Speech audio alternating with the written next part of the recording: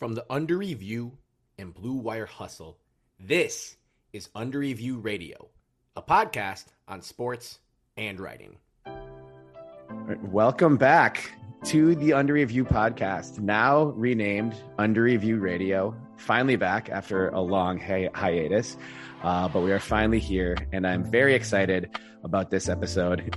We are joined by a very special honored guest, Raisa Tulchinsky, past contributor to the Under Review of two poems in issue 3, one of which nominated for a Pushcart. Raisa writes about love, grief, and the wisdom of the body. She's a winner of the Henfield Prize for Fiction and has multiple Pushcart nominees outside of her great poems for the Under Review.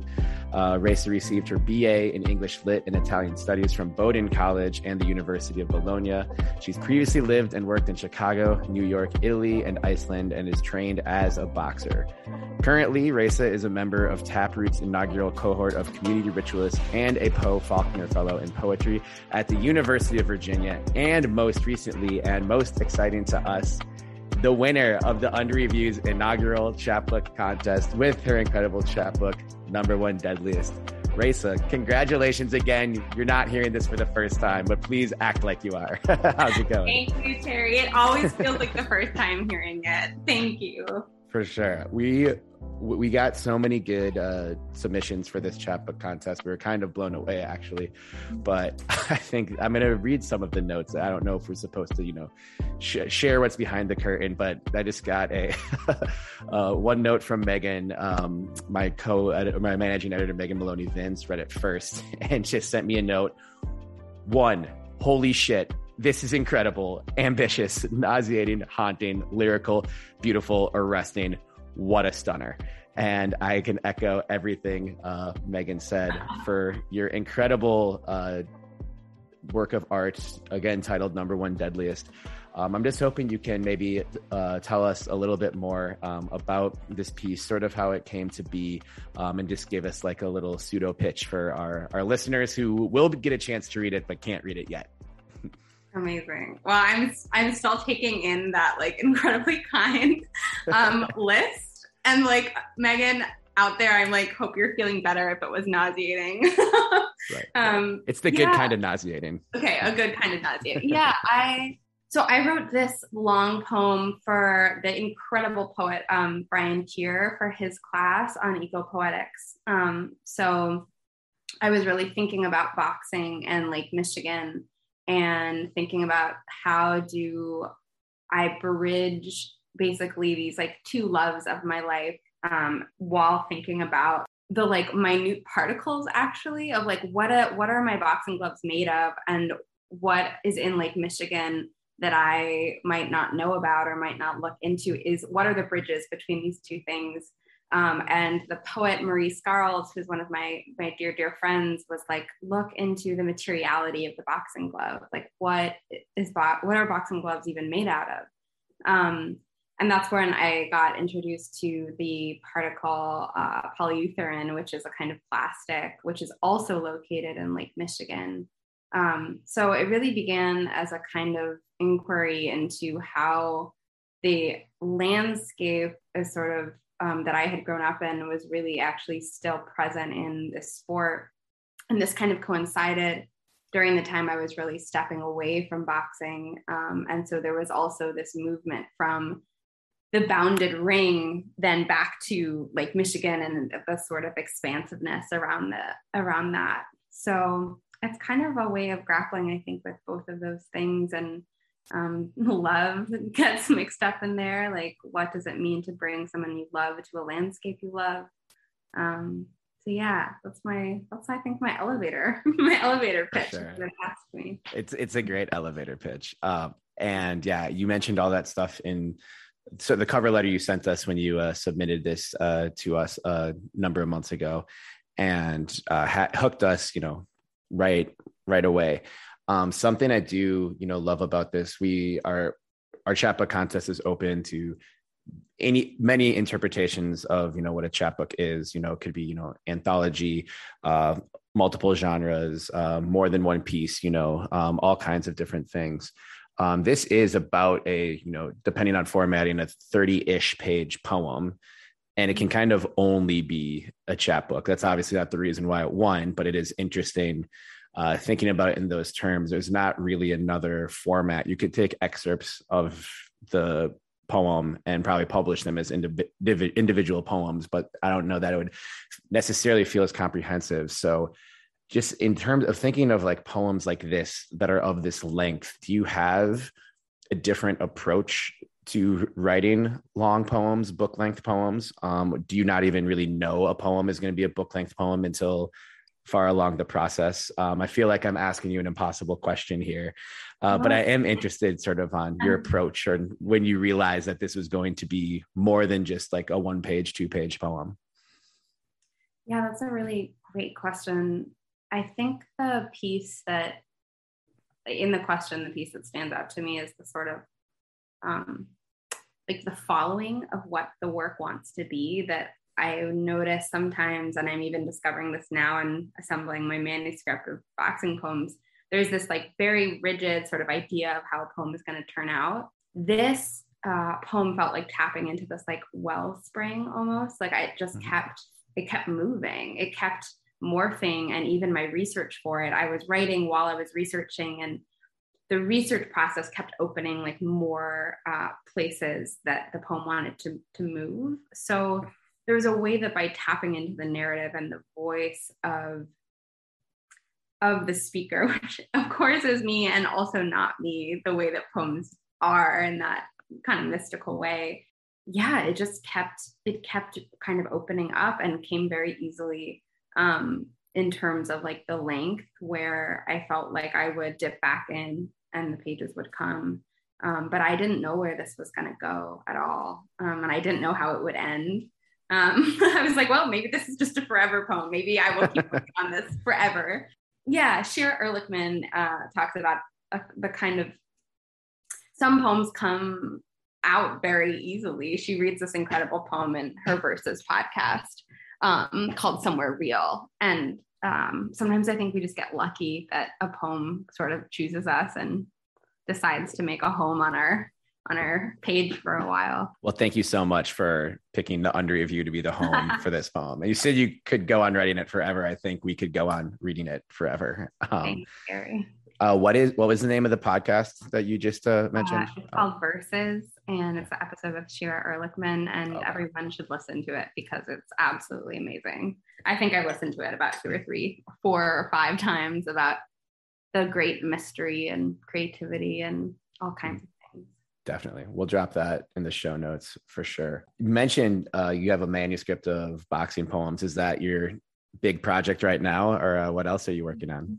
Yeah, that is my big project. It's been many years, I think, in the making. And it's interesting as I'm in this process of trying to assemble the manuscript to see how much the work has changed in the last 3 years. I kind of came into UVA with this, like, I'm going to write a manuscript about women and boxers. And then kind of like what we were just talking about, the work continues to surprise me in how it opens up and what it wants to be. We're going to get into the questions that I sent over before this, but something that I've kind of liked to start with writing conversations lately, whether it's a podcast or just, people chatting over drinks, as, we've gotten to do more so now that the world's opening up again, is sort of just what this, last year and a half has been like for us creatively. Everyone kind of shudders at just like thinking about it and how not productive, most of us have been. But I like the question because people either say, you know what, I've actually been pretty productive in getting things done. And that's, like nice to hear, even if you're someone who's never, or hasn't written since March 2020, which I know there are more than one. But then if it's the other way, it's like, oh, I haven't done a goddamn thing and I can't think about writing right now, which makes me sad. It's also like, all right, no one's in this alone. So it's sort of what we published a couple of your great poems in December as well. But just sort of what have the last, 16 or so months been for you as a writer? That's a beautiful and ginormous question. And I'm going to do my best to give a summary. I think the first thing that comes to mind is the ways in which I think this year allowed us to go underground in some ways. So I think for me as a writer, so much change happened behind the scenes in this way that I don't know if I've ever had a year that's been quiet in this particular way, meaning I love the world and I love people. And I think this year was a particular gift in letting us sort of go inward and get to say, like, I'm spending this time really on the page. What a joy when the world is open to be drawn out to events and to, shows and all the beautiful things. But I think there is a way in which the year sort of kept saying, go back to the page. For me, at least, like, come back here, see what's changing, see what's shifting, and just sort of the necessity of that. So it's a huge question, though. I think I'm still finding ways to articulate what the year meant, as many of us are. Right. How do we talk about it when so much of it feels like it occurred for me in a wordless place, the change that happened. Right. Now, for your did your writing routine change very drastically from pre-pandemic to once we found ourselves in the droves of this year? Or were you always someone who is, wrote at home, like away from people? Or were you one of the, coffee shop writers who had to scramble and figure out, how to be creative now that you can't leave your place? Well, I think the biggest thing for me is that I changed location. So I came back home to Chicago for a big portion of the year where I grew up.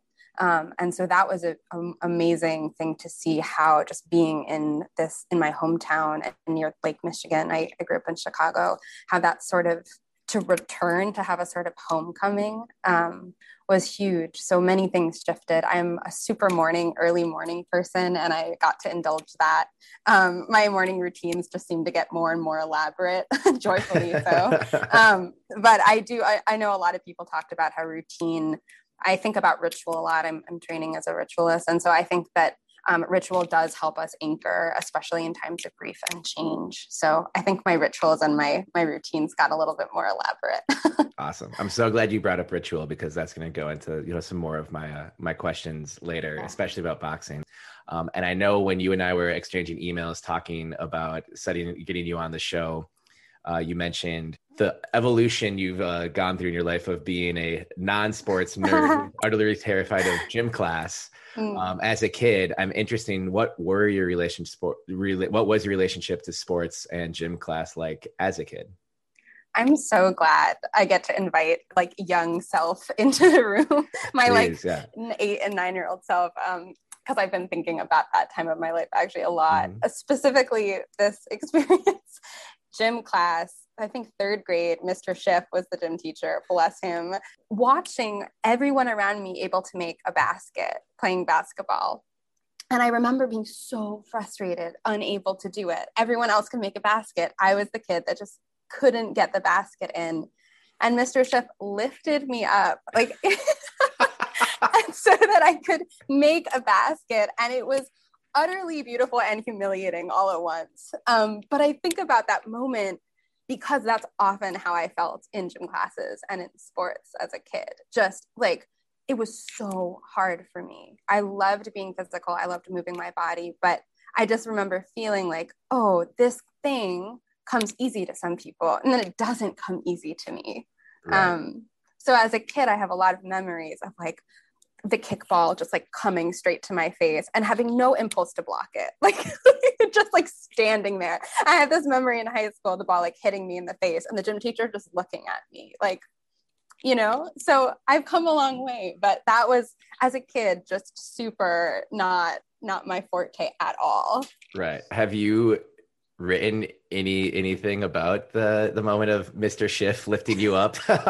No, Terry, but now I feel like I have to. I kind of think you have to. There's a beautiful piece in there somewhere. You're so right. Were you ever able to make a basket on your own? I call myself an inconsistent now. Like I was just throwing axes actually for Father's Day with my dad. And I like either get a bullseye or I completely fail. Like it's one or the other. So I remember eventually I think I was able to get baskets in my life. I didn't know you had some axe throwing experience. We're going to have to work that into the questions. Very little, I will say. Nice. Well, yeah, I I hesitate to say I was the opposite of that, because I was definitely someone who, struggled in sports in comparison to my athletes who are better at sports. But I was obsessed with, sports, especially basketball, as you can see from the framed illustrated 90s NBA prints that, adorn my office where I record this podcast. But there is such an obsession, of such a big obsession that played such a central role in my childhood, which I know we talk about the childhood love of the game and sports all of the time. Since that wasn't exactly your experience with them, what were some of the obsessions of your childhood that sort of, filled that well of being a kid? Oh, another great question. I think first off, what I want to say is another thing I want to add is the way in which if we had been friends as children, I remember it feeling like everyone could speak this beautiful language. And I was like, I want to learn that language. So I would think the languages that I felt fluent in as a young kid, and what I really thought about a lot, was I was reading from a super young age. I mean, I think there's I feel very, very lucky to have sort of had this through line in my life of reading and writing and poetry. I was really lucky to have a third grade teacher who taught poetry, and that's sort of how I fell in love with it. So I was the baby, like reading books upside down. I was just immediately gravitated towards the word. But the bigger obsession, I think, maybe not obsession, but I was like, as a young kid, obsessed with these big life questions. Like even then, there's this story of me going to the Field Museum as a kid and seeing the child mummy and just being like, what? Like death? Like what? Like, what does that mean? I don't understand. And just really wanting and being curious about these like pretty big existential questions. So I wasn't like a relaxed, chill child. I was like pretty anxious. And the page was actually a place in which I was like, oh, I can ask these huge questions about like death. And this comes back to sports, because I think a question I had even as a kid was like, what does it mean to have a body? Like, what does that mean that we get to have these vessels? Like, what do I do with that knowledge?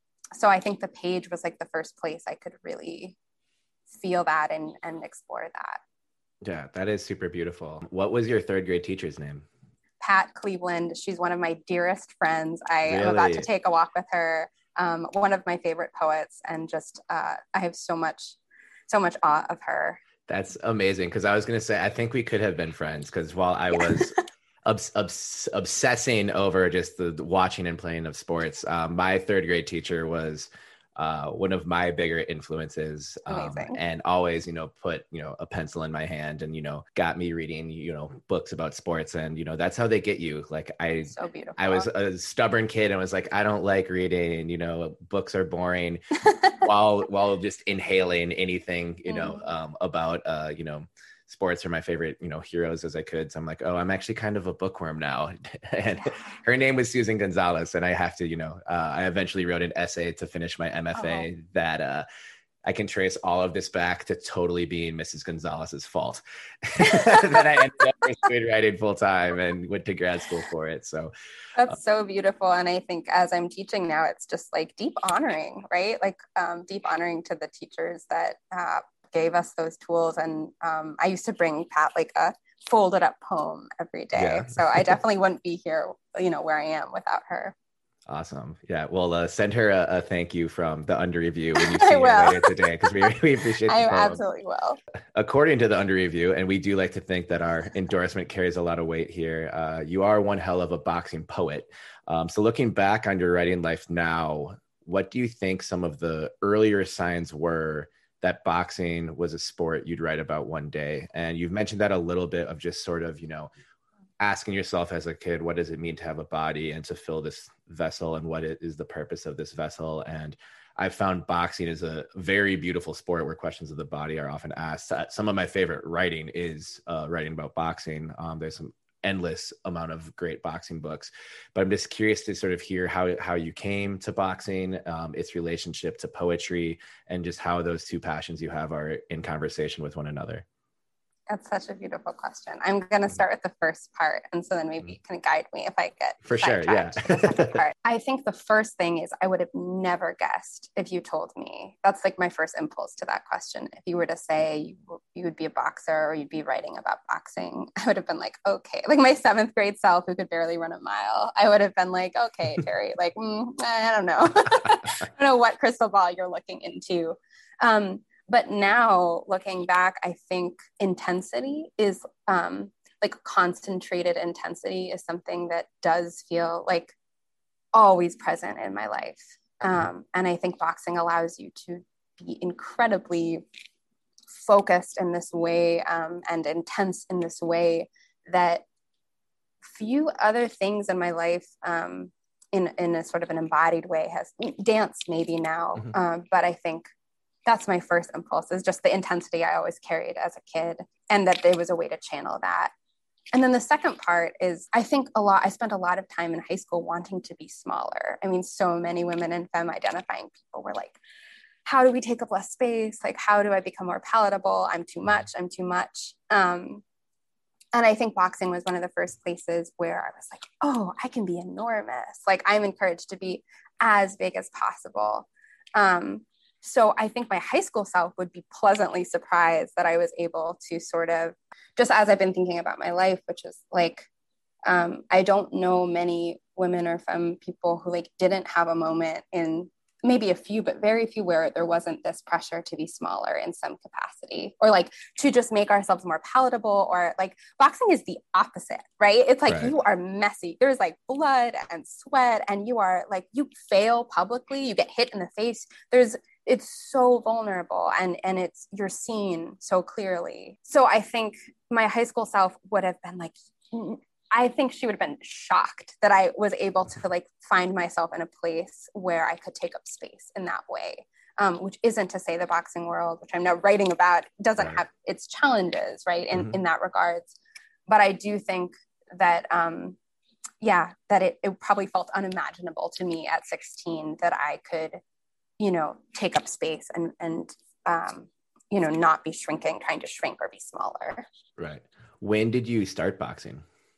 I started boxing when I moved to New York. I was a baby, like 22. I had just moved to the city. And my brother, actually, who's an awesome boxer, was like, hey, I'm doing these title boxing classes. So I started out at this, like one of those studios that was like, you go for an hour. And I remember I hit the bag. It was like one punch. And I was like, what is this feeling?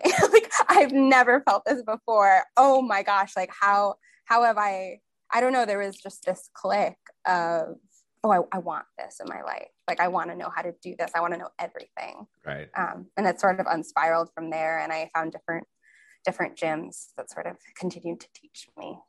Yeah, that's amazing. That just reminded me of one night. This had to have been, 6 or 7 years ago at this point. But those little sort of, speed bags they have on those machines and bars. And definitely for years, I would just see, like total bros, punching that thing as hard as they could and just, making fun of guys who do that.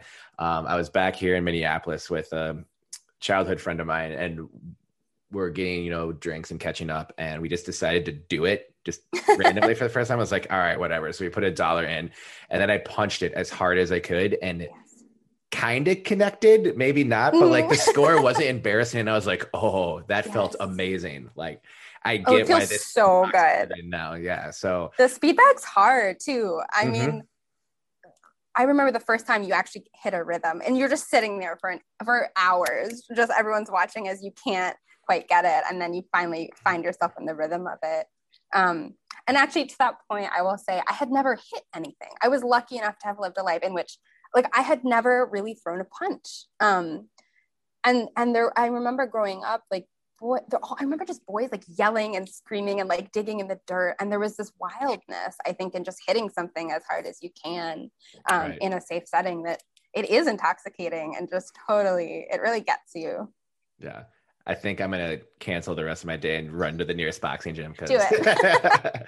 So that kind of like comes back to what we started talking about, like working on the speed bag for hours before getting a rhythm, kind of that just calls back to you trying to make a basket over and over and over again, and, you know, failing publicly, which I think is the most beautiful thing about sports. It's just super transparent public failure.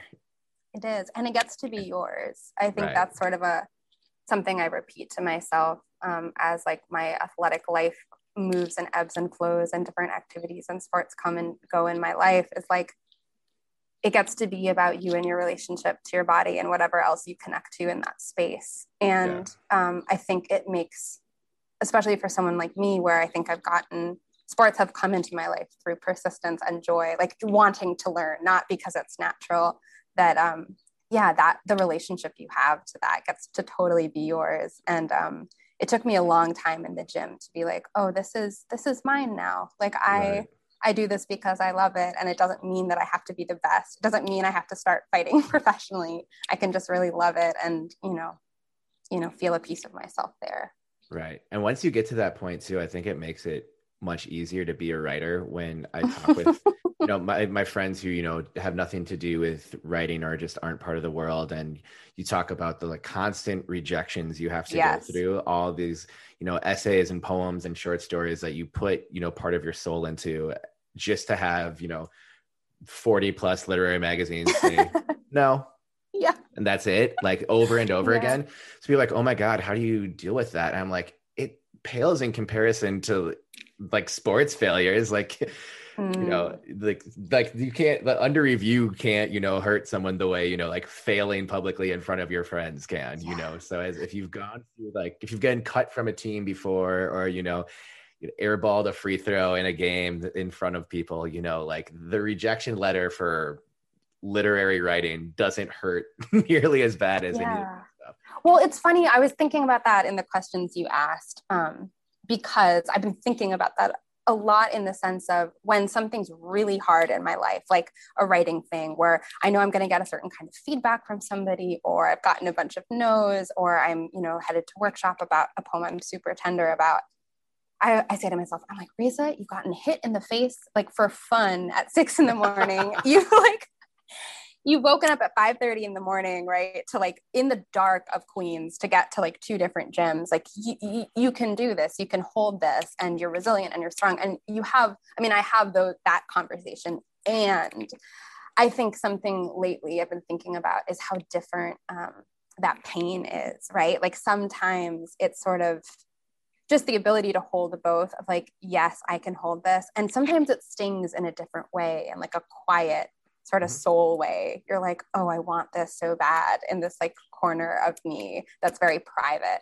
And so then also the rejection can be very private too. And so there's a sort of different kind of holding versus this like public failure where everybody sees and they're like, it's okay. You know, like someone will, or they don't say that, but you're like publicly crying. There's a release of it. You know, you're like, okay, I went through this. Everybody saw, today's a new day, versus, you know, a rejection every week. You know, you're just sort of, I think something I've talked to a lot of writing friends about is like, how do we process that and hold that together? So it's not just this private sort of grappling with it all the time. Right. And there's no really guide for that either. Like, cause you always hear these stories about the, you know, books we love getting rejected by not just every publisher, but every publisher more than once. And they eventually found it. And so much of it is a timing thing.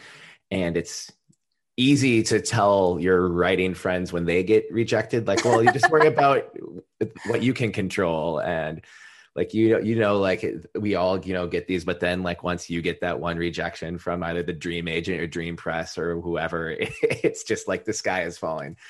And sometimes we can go to sports to sort of like, sometimes the best part is I remember in New York, like getting a rejection and being like, thank goodness for boxing, I can go hit it back.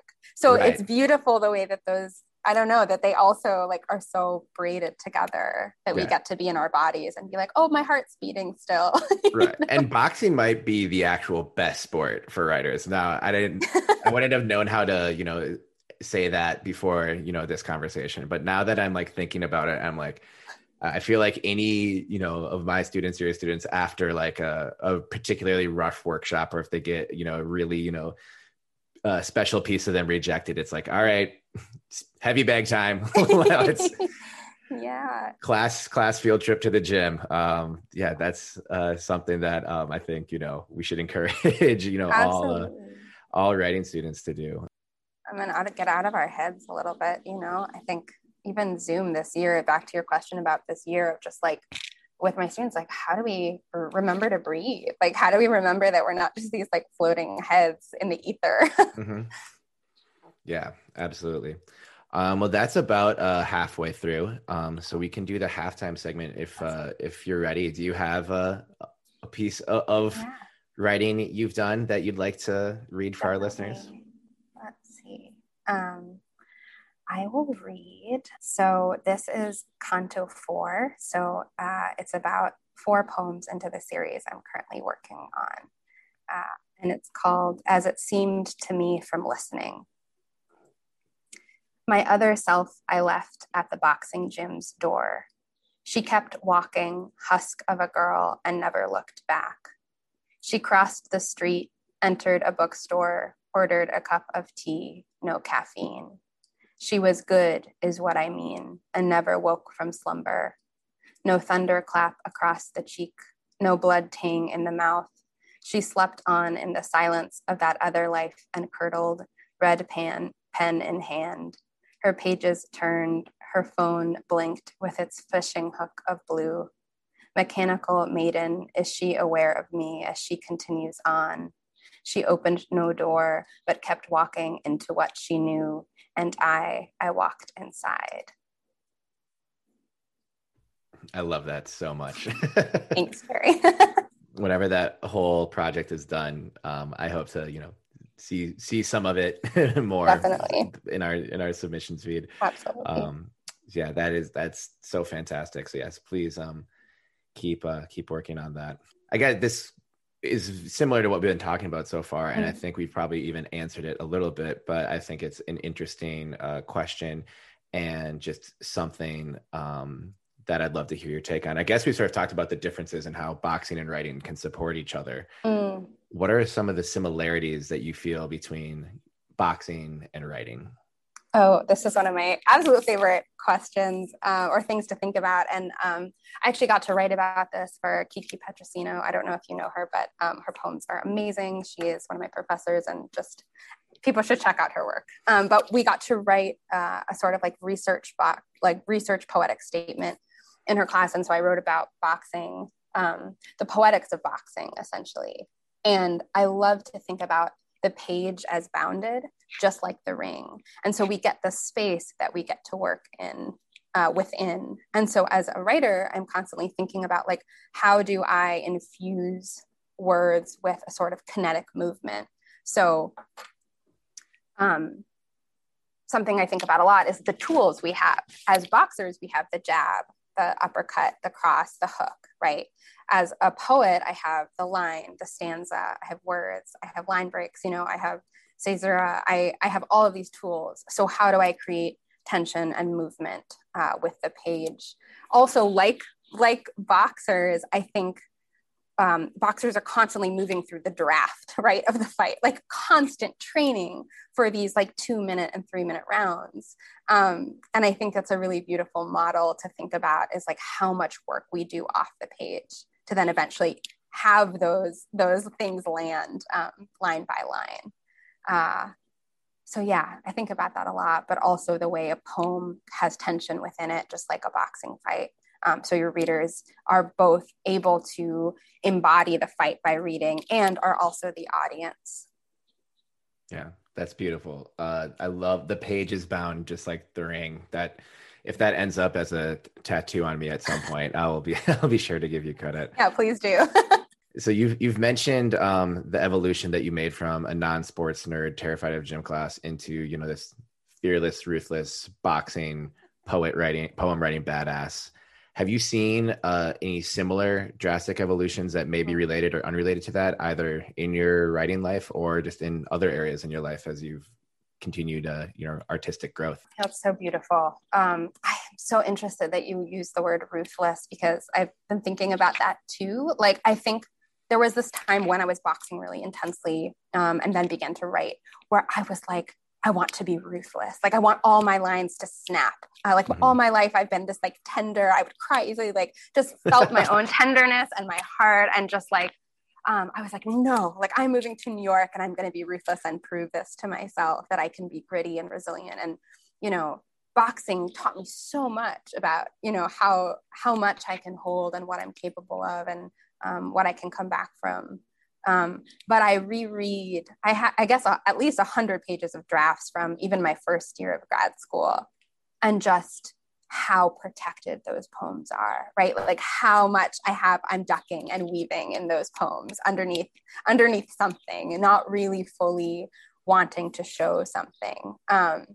And as I look at my poems now, and I think even further this year and after this year of the pandemic, just allowing the tenderness to come back, because I know I have those skills and I have the ability to throw a metaphorical jab if I need to on the page or in my life, you know, what does that allow me then? How can I surrender and relax and have more softness now? Because I trust that. I look back at those poems and there's so much bravado, like, and I celebrate that, but it's so much bravado and swagger. And I think I've sort of arrived, hopefully, maybe in a quieter place of like,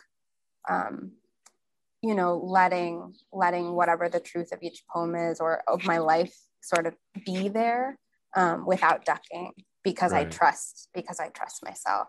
Yeah, I relate to so much of that. And I think that there is sort of a great, you know, urge to feel like a ruthless writer and to, you know, to edit ruthlessly.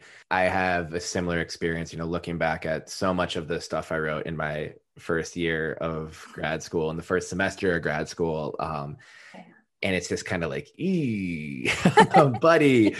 But I think there's also there's a need too, as like the writer today, to, you know, have some tenderness with the writer back then. I don't know what your total approach was when you started grad school or how it's come now, but like I started grad school, and I talk about this a lot with students and you know, writing friends, that I got into an MFA program and I wanted to write literature. And I didn't really allow myself to write anything about sports because I wanted to be taken seriously and I wanted to be, you know, an author. And just coming in with sort of a sports background, I'd been working in sports public relations for 5 years before then.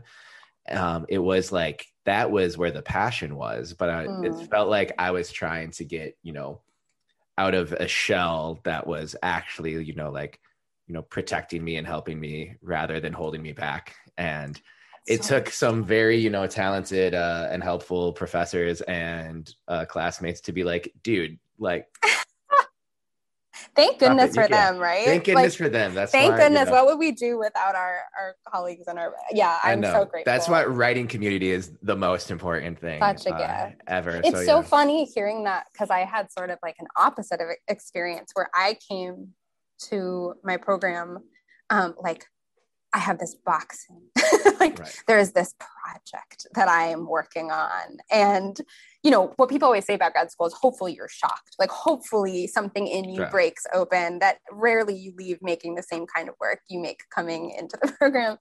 But I felt, again, that like I felt protected by the project, where I was like, oh, I came in, here's my plan. I was originally writing these poems in the voices of other women, not necessarily my story. You know, I was very much like, well, I'll write these kind of characters. And I think part of letting the walls come down was like, oh, I've got to write what happened to me. Like, I've got to allow myself to sort of live here more fully and be seen more fully. So it's so interesting that your circle was sort of coming back to sports. And I felt like boxing, there was this bravado shock factor of like, I was a boxer, these things happen, like, I'm going to write about it.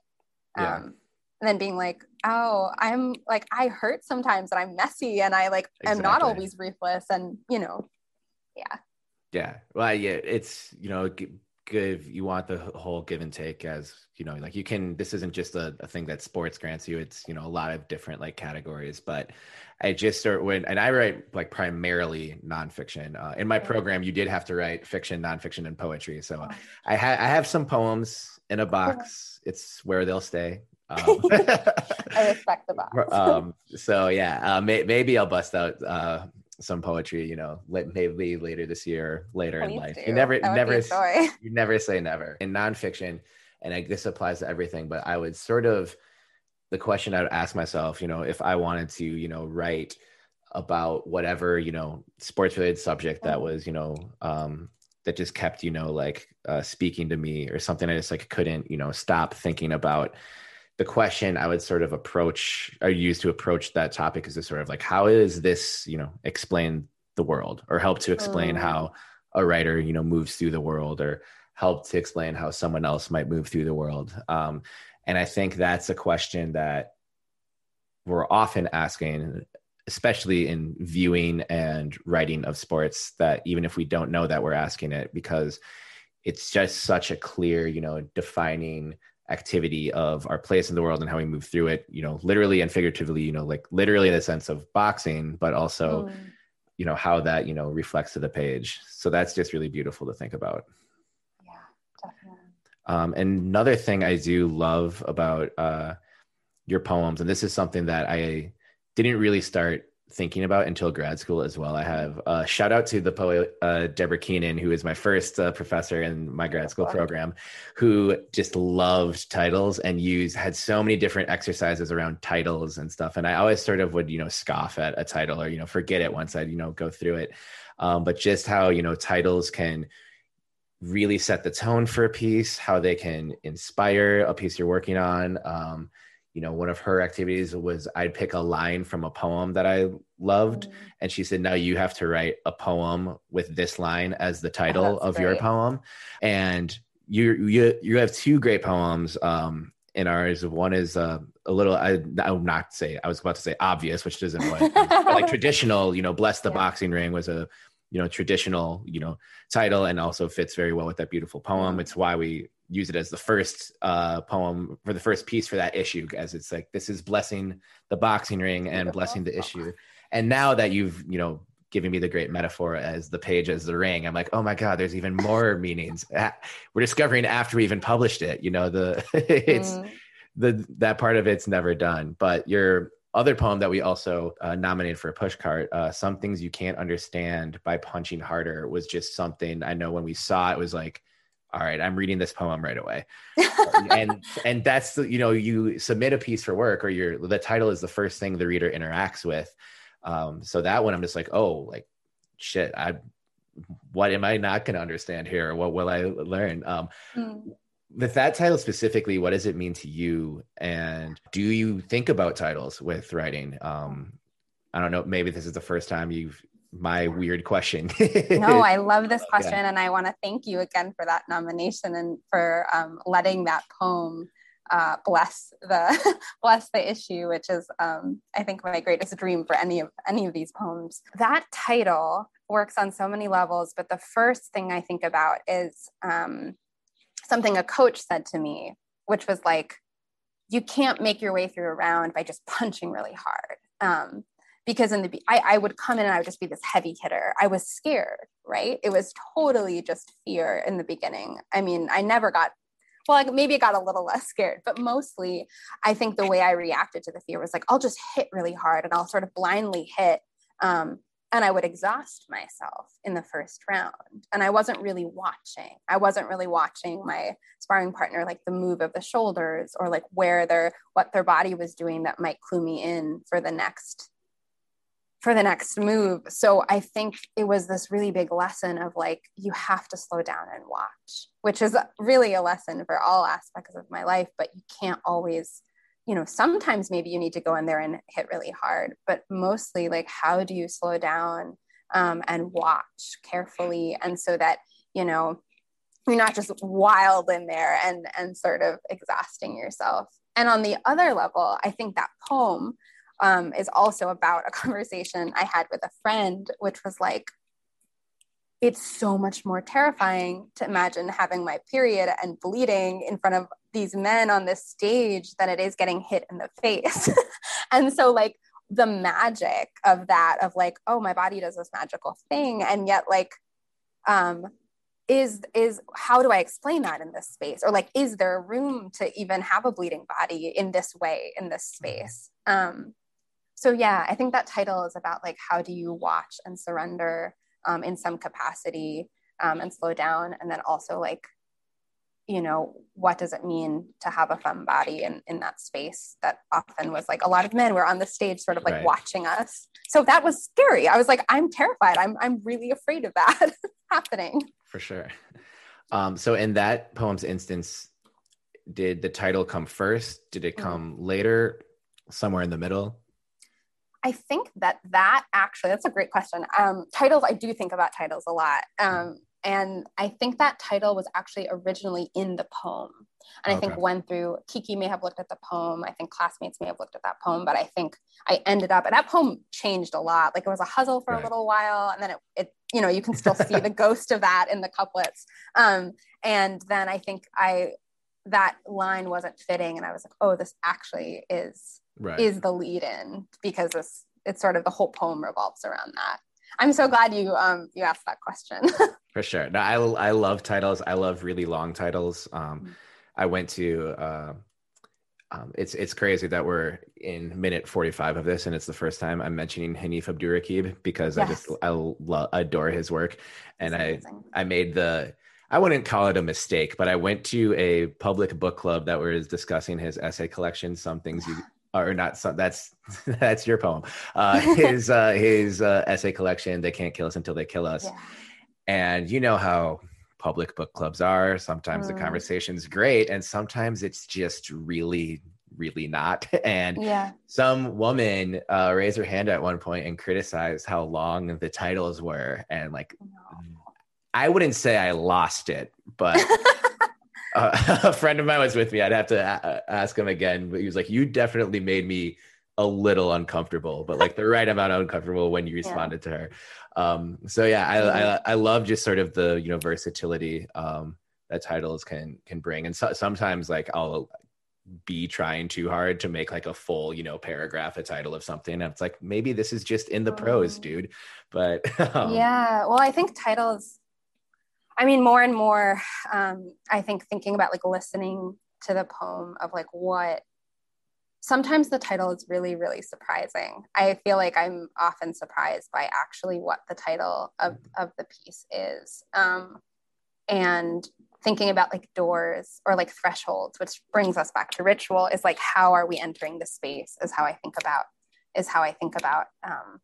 my titles more and more. Like, when is it a gate? Is it a threshold? Like, is it scattered with roses? Is it an iron gate? Like, how are people entering the work?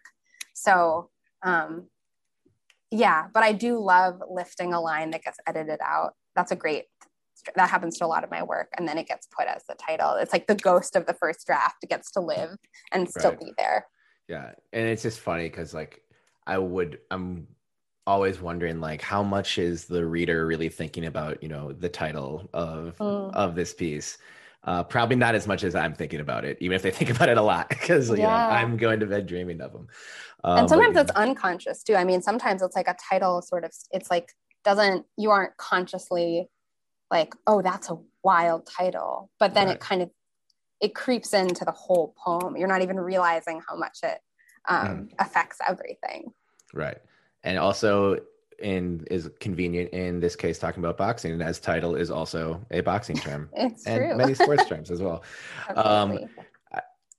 I want to get back to ritual, which you just mentioned. So, you know, something I also learned like early in, you know, my writing, when I started taking writing more seriously, is, you know, or a big part of ritual is a big part of the creative process, no matter what, you know, your craft is. And boxing is obviously a sport with a ton of history, really good and really bad history. But ritual has always been, you know, it's similar to baseball in a way where, you know, ritual is a big, you know, part of the whole spectacle and the whole experience. So has being a, you know, active boxer and poet and writer sort of changed your perception of ritual? Is, you know, boxing ritual and writing ritual separate for you in both those you know, art forms, or is it another aspect in which they are both in conversation with each other? Yeah. Oh, that's beautiful. I think the first thing that comes to mind is like how we ritualize fear. Like, how do we walk ourselves into the ring? And so you see, and a lot of my friends are like, you watch boxers on TV, like there's a song, right? Or like, right. And you have something draped around you and then you shed that covering. And a lot of people like will kiss the ground or pray, or there's these ways we walk ourselves into the ring. And so I think a question is like, how do we then walk ourselves onto the page, especially when we're writing about something where there's trauma or there's pain or even joy? Like, the blank page is terrifying. You don't know who you're going to encounter. Like, you don't know what in you you're going to encounter or what in your memory you're going to encounter, which is the joy of it, right? Which is why we come there. But I think it can be really scary. So I think for me, I have like my rituals, right? Or like how I begin my writing practice, I think help me to sort of anchor into these like steps that I can rely on when there's something I need to write. I know I need to write that poem, and everything in me is like, oh no, don't go there. And it's like, no, go there. But what do I shed, right? What song am I listening to? What's my walk-on song? Right. Yeah. So I guess I think about the ritualizing of fear, like how do we approach and honor, like, right. And honor that and say, that's going to be there always. Like, there's not a boxer I know that's like, oh, I'm not afraid at all. No, you're afraid every single time, every time you spar, like every time you get in the ring. So finding ways to kind of befriend that, or if not befriend, at least say, you can be near me. Like, you can be with me on this in my writing and in my athletic practice. For sure. That goes right into a question I thought of shortly after we started talking. What's more terrifying, the blank page or another boxer you're about to fight for the first time you know nothing about? Oh, that is a hard question.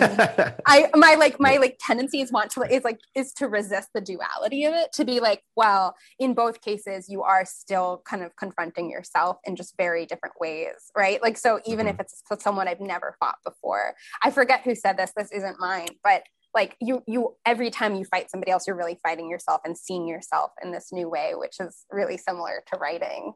I think at this point in my life, though, I would have to say fighting somebody I haven't been training sounds terrifying, and I haven't been sparred in a long, long time. So I think the page, I'd rather have my ass kicked. Can I say ass? Absolutely. I'd rather have my ass kicked by we have the explicit tag on this podcast for a reason. Oh, good. Yeah, well, I wish I'd known that earlier. Oh, damn it. All right. Well, we'll keep recording. So you'll have to get as colorful language into the next 10 or so minutes as possible. So yeah, that's the message to all you writing students. The blank page is scary. It's not as scary as fighting, though. Not as especially if you're one of Rice's students. You can't. It's a shit excuse. So yeah. So get after the blank page. It's scary, but it's not that scary. Yes. A question I do want to ask you before we wrap up is switching gears a little bit to fiction, because I know you're also an accomplished fiction writer. I haven't had the pleasure of reading any of your fiction, but since you are someone who has written about boxing and I know also writes fiction, I want to ask or just talk about this with you a little bit. I think fiction writing specifically for adults, not young adults or children, but fiction writing geared towards adults is a pretty unexplored part of contemporary literature. There's, you'll see, novels come out, last year, The Cactus League by Emily Nemens was great.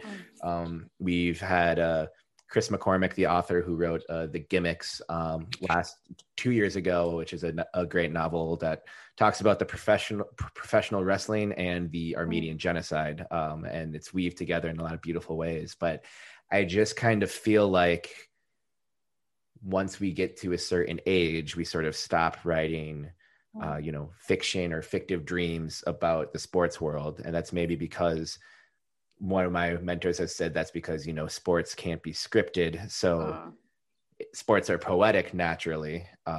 But if you are trying, when you're writing fiction, you are writing a script, essentially. And that, I think therein lies the challenge. So I want to ask you if we have any fiction projects of yours that we might be able to look forward to that, you know, might feature a young boxer or just the boxing world. And also if you have any thoughts on why that might be that we don't see as much fiction for adults grounded in the sports world. So my short answer to is there a fiction is yes. My long answer is that I think the poetry manuscript I'm working on right now about boxing has felt like this world building and has felt episodic and narrative in a lot of ways, like pretty narrative work.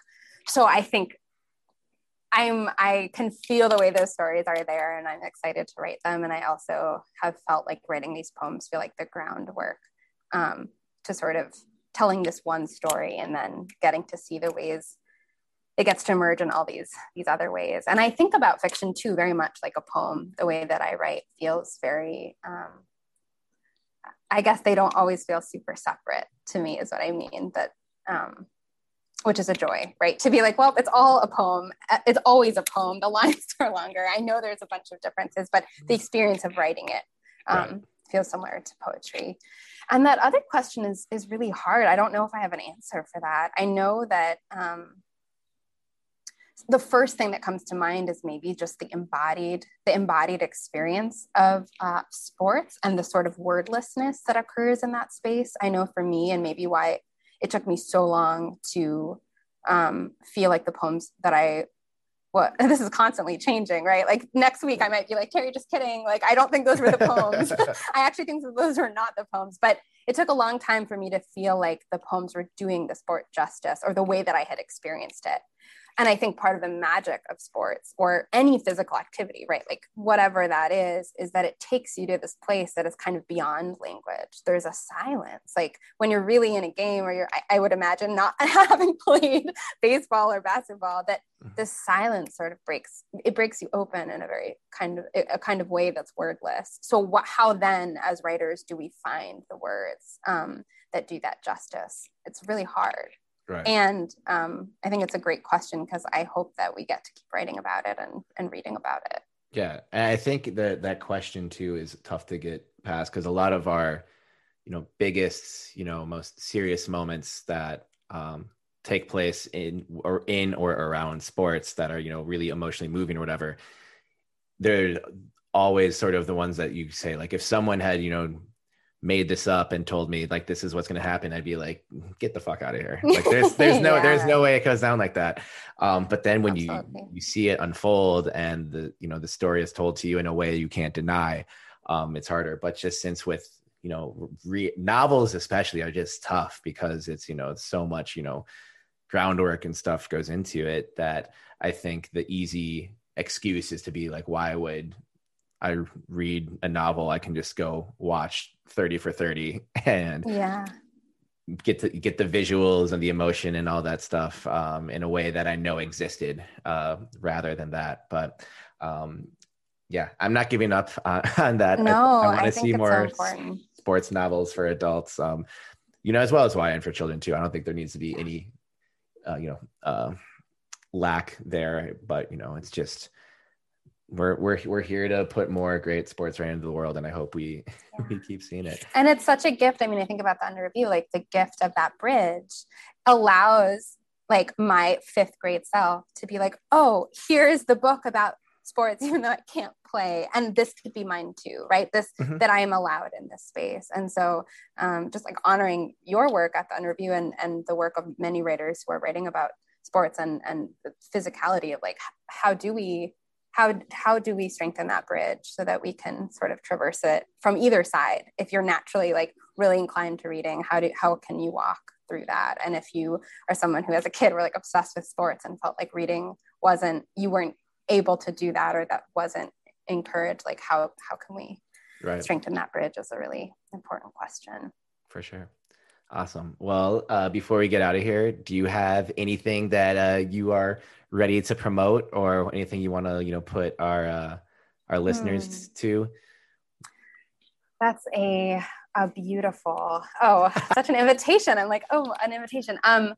Well, first I want to promote Not Me, which is that my friend Tina, who is someone I box with, has, if anyone's in LA, she is part of this. Their Instagram is Boxing for Change LA, I think is the Instagram handle. And they're doing really, really great classes in the Los Angeles area to raise money for the AAPI community. So I want to plug that real quick. And I will be teaching a class on failure as a portal in October, a workshop that will be public if anyone wants to sign up for that. Is that an online workshop? Yeah, it's online. So. All right. Well, you're all invited. I think you've got for sure one student. Amazing. Here. All right. So failure as a portal in October. Through the Bardo. Yep. Awesome. I'll be sure to get some links from you, and we'll have those dropped in the show notes. And sticker. I'm gonna stop recording and stuff, but stick around for a minute just so we can talk about other things. But right.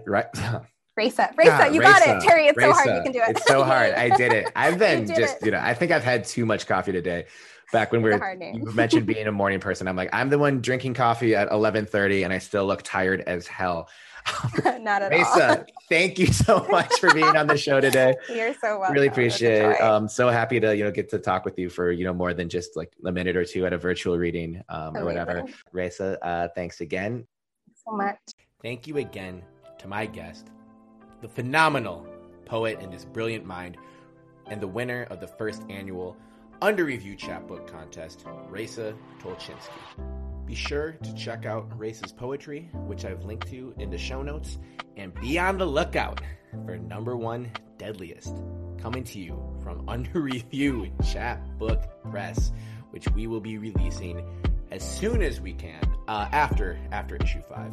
If you're listening to this on the day it drops, it is Thursday, October 28th, 2021. There's still a few days to get your submissions in to be considered for issue 5. So slide into our submittables. Don't hesitate and send us your work today. So thank you again, dear listener, for tuning in to this episode of Under Review Radio. I will be back next week on Friday for the second episode of Friday Reads with my friend and fellow poet and fellow writer, I should say. We talked with Raisa about how I'm not a poet, but the wonderful poet, Jalen Uzi. Thank you so much. Have a great day. See you next time. Give us a 5-star review on Apple Podcasts if you can. Share the show with a friend. Have a great weekend.